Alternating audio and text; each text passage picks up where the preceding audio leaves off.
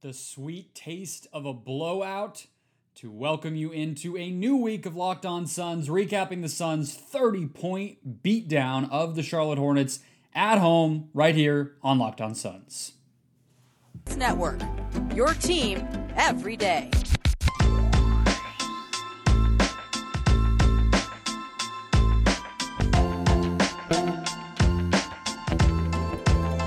We are back. This is Locked On Phoenix Suns. We are part of the Locked On Podcast Network, and I'm your host, Brendan Clean, covering the Suns the past 5 seasons as a credentialed media member. Thank you for making Locked On Suns your first listen every single day.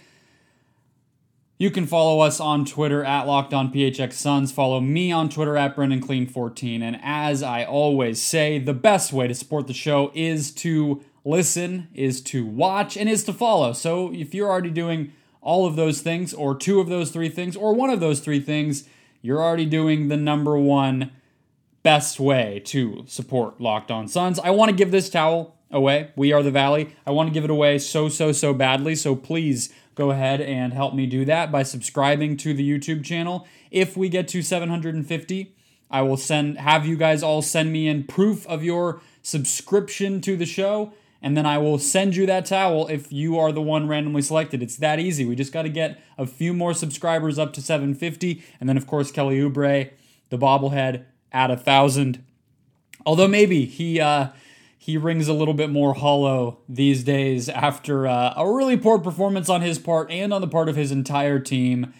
Of course, we are talking about this 137-106 win by the Suns. Lots to get to. Today's show, guys, is brought to you by PrizePicks. Check out prizepicks.com. Use the promo code NBA or go to your app store and download the app today. PrizePicks, daily fantasy made easy.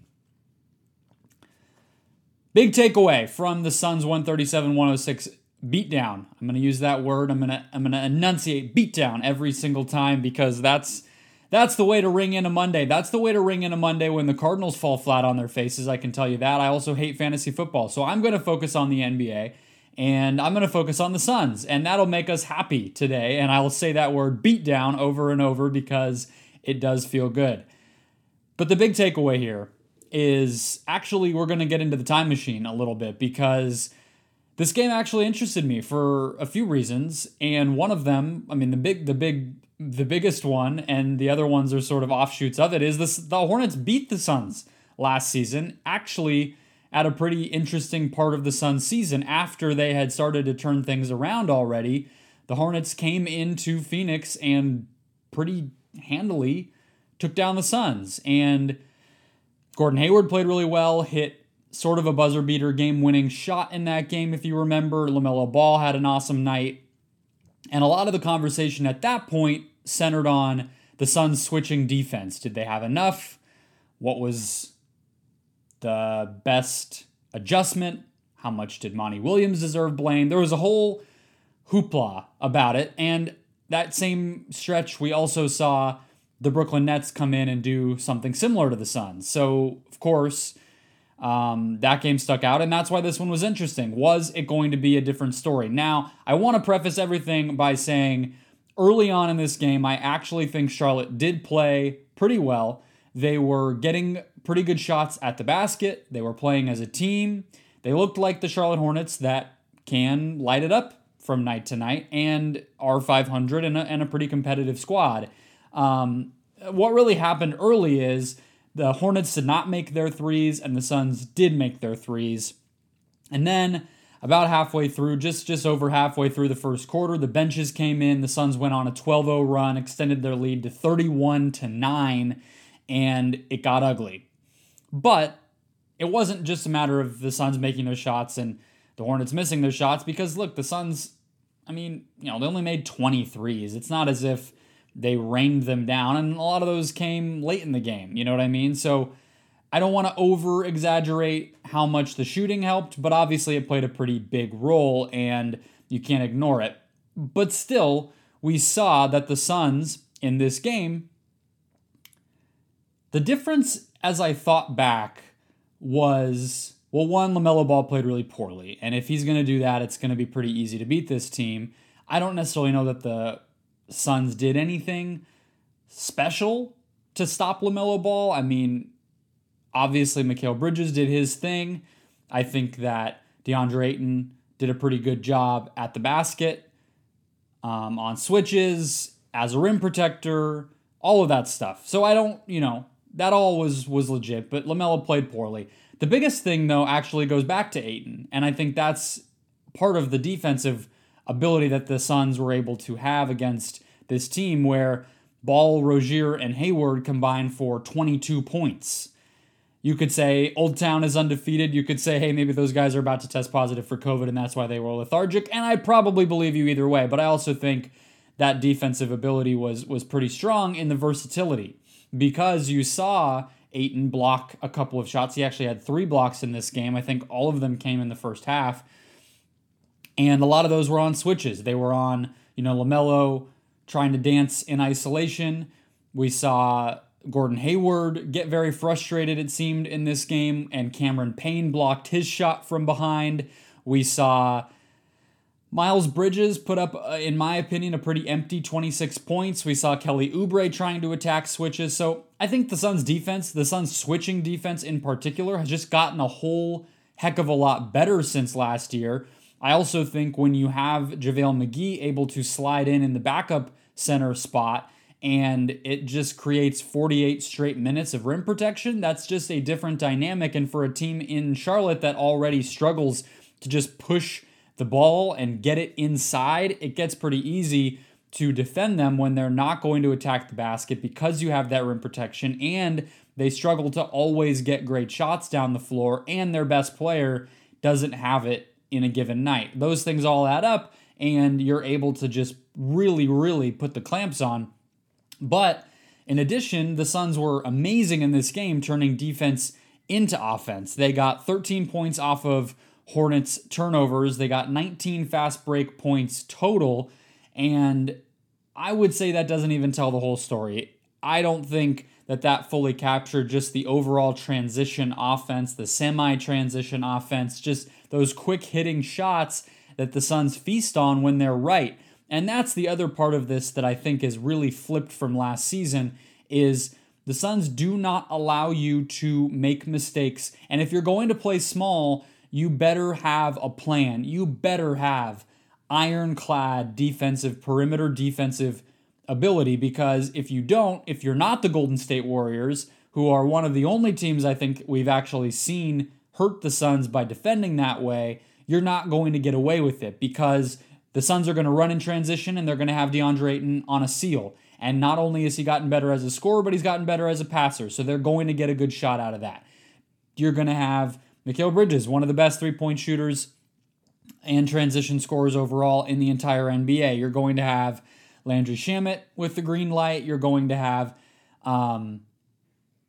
any of these ball handlers willing and able to attack a mismatch. There were just so many times in this game where you saw Charlotte somehow end up with the complete wrong person on a Suns player, a Suns weapon, and have nothing to do, no recourse. No recourse to stop it. No quick double team, no re-switch to get the guy out of trouble and get somebody more equipped out on the perimeter defensively. There were possessions where Mason Plumlee was defending on the perimeter because of a bad switch or a bad cross-matching situation in transition. They had this plan to, like we've seen teams like the Warriors do, although let me just preface by saying that is hardly a comparison, because when the Warriors do it, they have Draymond Green out on the perimeter. In this case, it was PJ Washington trying to start out possessions guarding Chris Paul so that if there was a switch with DeAndre Ayton, they were not in a mismatch. That didn't work either. PJ Washington had a terrible game. Their backup, and really pretty much their best center, their preferred center, he plays more minutes than Mason Plumlee. So all of it was bad. The Suns are just so well equipped at this point in time to punish you when you make a mistake, when you don't have the matchups the way that you want them. And again, it's that beatdown that we ended up seeing take place, is just all of those things accumulating together, and the Suns just stacking possession after possession onto each other like we know that they can do. And the end is 9 players in double digits, a complete balanced performance like we've gotten so used to seeing. Nobody over 20 points. I believe Kellen Olson had it that is the 5th time that has happened where the Suns have won a game with nobody scoring more than 20. Nobody played more than 30 minutes. Dare I say, Dynasty Spursian in the way that they have gone about business lately, and just waiting for a test. I think we'll get one on Christmas. But I want to talk about Devin Booker and his return to the lineup after missing 2 or so weeks with this hamstring strain. I believe it was 7 games. So I'll talk about what I saw from that and what he opens up for the offense as a whole, even when he doesn't explode himself. First, though, a quick word from Truebill. Do you know why free trials renew without your consent? Well, it's not too difficult to guess. It's a business scam, so don't let greedy corporations pocket your money. Download Truebill to take control of your subscriptions. Truebill is the new app that helps you identify and stop paying for subscriptions that you don't need, want, or that you maybe just forgot about. Companies love to make subscriptions hard to cancel. They love to not remind you when it's about to renew. They love to up the price without telling you and then make it hard to even find where to go to cancel. Well, Truebill makes that incredibly simple. You just link your accounts to Truebill. It will monitor them for you, cancel the unwanted subscriptions in one tap, and your Truebill concierge will even look over what you have going on and suggest cancellations that you might have missed. Truebill has over 2 million users and has helped them save over $100 million. So don't fall for subscription scams. Start canceling today at Truebill.com/LockedOnNBA. Go right now, Truebill.com/LockedOnNBA. It could save you thousands per year. That's Truebill.com/LockedOnNBA. Devin Booker returning to the lineup after 7 missed games, 26 minutes played, 16 points, 5 assists, 6 rebounds, just 1 turnover. The Suns starting lineup today had just 5 turnovers. I have to say that because that is incredible, the level of execution that they were able to put down on Charlotte. And I think that's where you got to start with Devin Booker as well, because there were times, you have to be realistic and honest here, looking at what the Suns were able to do. They only lost 5 games during Booker's absence. I believe they were 5-2. One of those was part 2 of the Suns-Warriors doubleheader over the course of that week. And so that one was obvious. And then, of course, the game last week that I'm spacing on that they lost. So I think it's obvious to say that in those offensive performances, there were some strains. There were some slogs. It was not always pretty to watch the Suns try to score points with Booker out, especially because Chris Paul, outside of a couple of moments here and there, was largely not even looking to score. And that's because he didn't have to, and their defense has been so good, and their execution late in games has been so good that, they are not afraid to grind out a 105-99 win. We've seen that a lot of times already this season, but that's still not what you necessarily want, to have it be that difficult every time. And so Booker getting in tonight just shows you how much he opens things up. I specifically thought of one set that I actually think, I don't know if it even really qualifies as a full-on offensive set, but it was sort of one of those telekinetic communication types of things that Booker, Ayton, and Paul have just developed from playing together so long. And it was, I believe, early in the game. It might have been actually early when Booker checked back in the second quarter. But either way, it was a quick 2-man game. Booker brought the ball up, gave the ball to Paul. They set up sort of a Spain pick and roll where you could see, okay, Booker's sort of involved in this action. It looks like he's trying to set a screen. And then he almost played it like he was a safety in the box in the NFL, where he's trying to trick the offense about whether he's going to blitz or not. And all of a sudden you just see Booker backpedal. I'm not screening anymore. I'm spacing the floor. He spaces way outside. Paul and Ayton run a quick 2-man game. Ayton screens. Paul drives down. But you can tell right away he's about to give the ball to Booker. And it's the fact that he's spacing so far away. The minute that his man steps closer to that pick and roll to try to help, the ball's going to Booker, 3-pointer. I don't even remember if he made it. I actually don't think he did.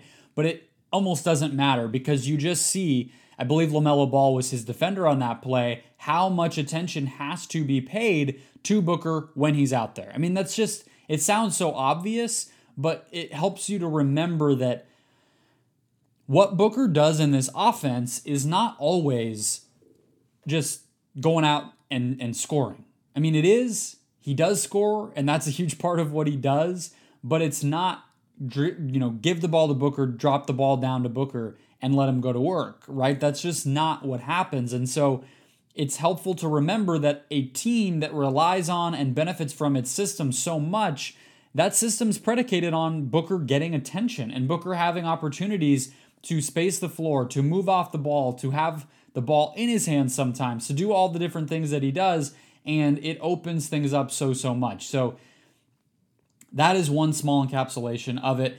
Obviously, in addition to that, the 5 assists, you're not getting that from Landry Shamet. I mean, I was hopeful. Maybe there is still plenty of time in the season, but Landry Shamet's not really a playmaker. That's not been what he's done on this team. So 5 assists from your 2 guard, 5 assists from your small forward, even in Mikal Bridges. This team had 35 assists tonight, so I think that is a clear byproduct as well. Having another guy in Booker in that starting lineup at all, in the lineup at all times, basically between Paul, Booker, and Payne, who can make things happen when the ball comes to him.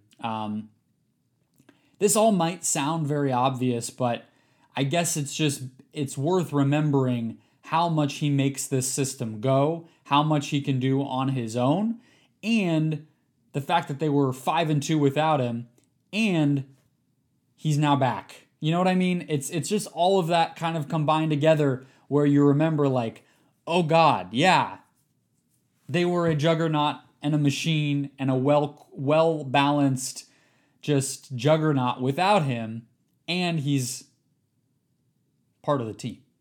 Like, he certainly is not going anywhere. So we'll get to some bench talk here, as I like to do, and I also want to actually bring back an old recap segment. So we'll get to all of that in a quick second. First, though, a word from Built Bar. This holiday season, grab the protein bar that tastes just like a candy bar.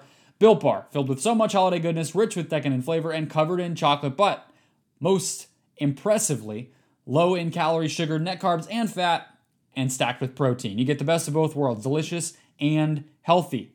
Built Bar gives you that extra fuel you need to bust down the mall doors and battle holiday shoppers. Or if you're just standing in endless shopping lines, Built Bar can give you that extra something that you need to keep going. So throw one in your jacket or purse, and you never know when you might need it this holiday season. If you want to cozy up with something warm, maybe dip that Built Bar into a piping hot cup of cocoa, let it melt a little bit, and give your beverage a bit of that Built Bar flavor. Plus, you'll have that melted down Built Bar to go with it, nice and chewy and soft and sweet and creamy and all the great things that you love this time of year. So go to Built.com, use the promo code LOCK15, try your old favorite, maybe try something new flavors coming throughout the holiday season. Use the promo code LOCK15 to get 15% off your next order. That's promo code LOCK15 for 15% off at Built.com. Today's show also brought to you by BetOnline. BetOnline has you covered all season for more props, odds, and lines than ever before as football continues its march to and through the playoffs. BetOnline remains your number one spot for all sports action this holiday season, sure, and all the way through into 2022. Head to that new updated desktop site or mobile app. Make an account today, and when you do, use the promo code LOCKEDON when you make your first deposit to get a 50% welcome bonus. That's promo code LOCKEDON when you make your first deposit to get a 50% welcome bonus straight to your account. From basketball and football to the NHL, boxing, UFC, and even your favorite Vegas casino games, don't wait to take advantage of all the amazing offers across the BetOnline website. BetOnline is the fastest and the easiest way to bet on all of your favorite sports. BetOnline, where the game starts.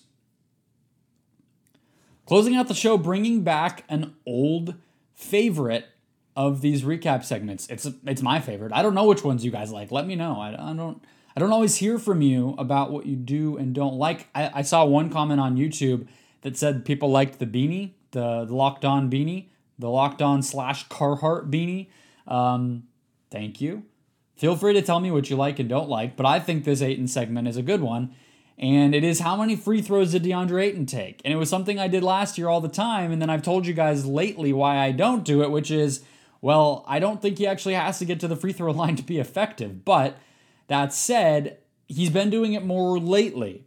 And I think I'm going to talk about it in a little bit more tomorrow on the off day show, because I actually want to talk about his all-star candidacy, but it's all one and the same. It's all together.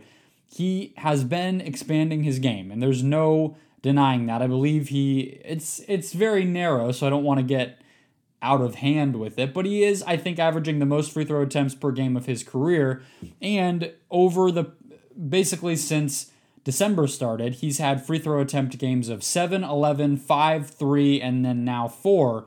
That's very low. I don't want to compare him. I'm not going to sit here and say it's the second coming of Joel Embiid or anything, but Ayton is somebody who has had long stretches of games with 0 free throw attempts. In fact, Thanksgiving week on the road trip against San Antonio, Cleveland, New York, and Brooklyn, he had 2, 0, 0, and 0 free throws. So that's familiar to us, right? So with that stretch since the calendar switched over to December, I think it's worth noting. And the way that I think it's happening in some part is the increased confidence doing more on the catch when he's in the pick and roll. And it's just another way that his diversification of his game in those spots is really helping him. I've been preaching about it for weeks now. The fact that he can pass when he catches the ball, that he can take one dribble and dunk it like vintage Amare Stoudemire, the fact that he has the floater, the fact that he can turn it into a quick post-up seal if the defender is smaller than him, all these little things, not to mention the little flips and layups and all the little types of shots that he has. This is one more way that growing his game there is helping him, because if he can take that one dribble, or if he can settle into a quick post-up, or, he's having that confidence with the different types of shots, that's making it so that the defense is in more of a panic, is trying to, or I guess having to respond and react to him in a way that they weren't before. And so even if he doesn't always play with the level of physicality and roughness, toughness that we want to see from him in those situations, it still makes an impact on the defense, and it forces them to foul him. And so 4 free throw attempts tonight is sort of also a little bit of a lie, because he only played 24 minutes. I think all of those free throw attempts came in the first half, if I'm remembering correctly. And so great game from him. Great game from him, and I'm going to have to talk about him more. The other one I want to do here, a new recap segment, so we'll do a quick drum roll, and that doesn't sound good on the audio, so I will do it very quietly, but it is the JaVale McGee hit list. And I have to bestow the great honor of being the inaugural first ever member of the JaVale McGee hit list to, one more drum roll, very quietly, PJ Washington of the Charlotte Hornets. 4 of 13 from the field, 2 of 9 from 3. Not all of that is just because of JaVale McGee. But McGee led the team in scoring tonight. And in that fourth quarter, things were already hopeless. The best you can do if you're Charlotte at that point is you can see across the bench there, across the floor there at the opposing bench, hey, those guys they're trying to rest in this fourth quarter. And let's not let them. Rather than not let the Suns rest, what the Hornets went out and did was get beaten to shreds by JaVale McGee, and the game was over, allowing even JaVale to go back to the bench and rest, and Jalen Smith played the final 9 minutes of the fourth quarter. So it's just the relentless energy. It's not even only that, but it was also, by that point, they were so stymied by JaVale. They didn't have the size because they didn't want to play Mason Plumlee because he couldn't defend the way that the Suns were spreading Charlotte out. And so they had PJ out there. PJ was so freaked out. He doesn't really play with a lot of physicality on defense. He's not a full-time center. He should not be used like that. And twice in the early moments of the fourth quarter, JaVale just completely sidestepped his guy, PJ, for layups. There was one play where McGee drove it from the 3-point line and laid it in with his left hand. And it was just bad. It was bad. And Charlotte should be embarrassed. They should not be allowing JaVale McGee to look like he is Hakeem Olajuwon or Nikola Jokic or Karl Anthony Towns out there, because he has a role. And if you let him go out of that role and actually still beat you, then you deserve to be on this kill list. Hit list. Wow, I got very violent there. Hit list, not kill list. Nobody was murdered on the floor tonight. Last but not least, it's bad. It's an unfortunate note to end on, and I'm only doing it because it was a brutal win. The Suns beat down of the Hornets. There was the one last beat down for you. It's Elfrid Payton, and it's the bench mob vibe check. And I just have to say, I do not think Elfrid Payton will be getting minutes again here. I think Monty, now that Booker is back, will go back to a 9-man rotation like we saw for most of the beginning of the season. They will wait for Nader to get back if that's ever going to happen. They will maybe here and there we might see Payton, we might see Ish Wainwright, and then they'll fill their extra roster spot with the buyout guy or a trade or something like that, and we will not be seeing much of Elfrid Payton anymore because he got an opportunity to play a little bit more. You could tell Monty made that point because, again, they were playing a 9-man rotation most of the year, so having the 10th man in Payton actually be part of the real rotation tonight was something Monty obviously wanted to purposefully do. And Payton did not answer that call. His first 3-minute stint of action, he got called for 2 fouls and had 2 turnovers. He ended up playing 16 minutes and had 6 turnovers and 4 fouls. 10 total between those 2 mistake categories. Now, I'm not saying every foul's a mistake, but all things said and done, 10 of those mistake plays.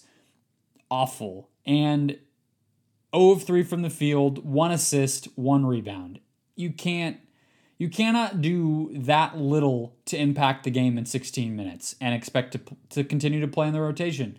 I don't know if he's somebody who the Suns will try to buy out or any of that. It's just hard to really have that flexibility, and it's not always worth doing because at the end of the day, the Suns are good enough to make do even with Payton playing with that level of mistake, but he's just not helping the team. He just hasn't helped the team much all year. His on-ball defense, obviously, is the one great redeeming quality of his, but everything else, decision-making, shot-making, team defense, turnovers, it's not good. And so I don't want to be too bad about it, but this one was just particularly egregious. You could just really see him making those mistakes out there, and he didn't do a whole lot of good stuff either. So not his best night, not indicative of who he is as a player all the way, but I don't see Monty sticking with it. So we'll close with that one. And heading into an off day, I will not be going anywhere. I'll be right here. Thanks for making Locked On Suns your first listen, folks. I want to talk about DeAndre Ayton's All-Star candidacy. I've already decided it. I might actually talk a little bit about Daniel House. So stick right here. Subscribe if you haven't already. Enjoy your Monday. Start to a shortened week, a shortened work week. So that is the benefit here. And I will talk to all of you guys then.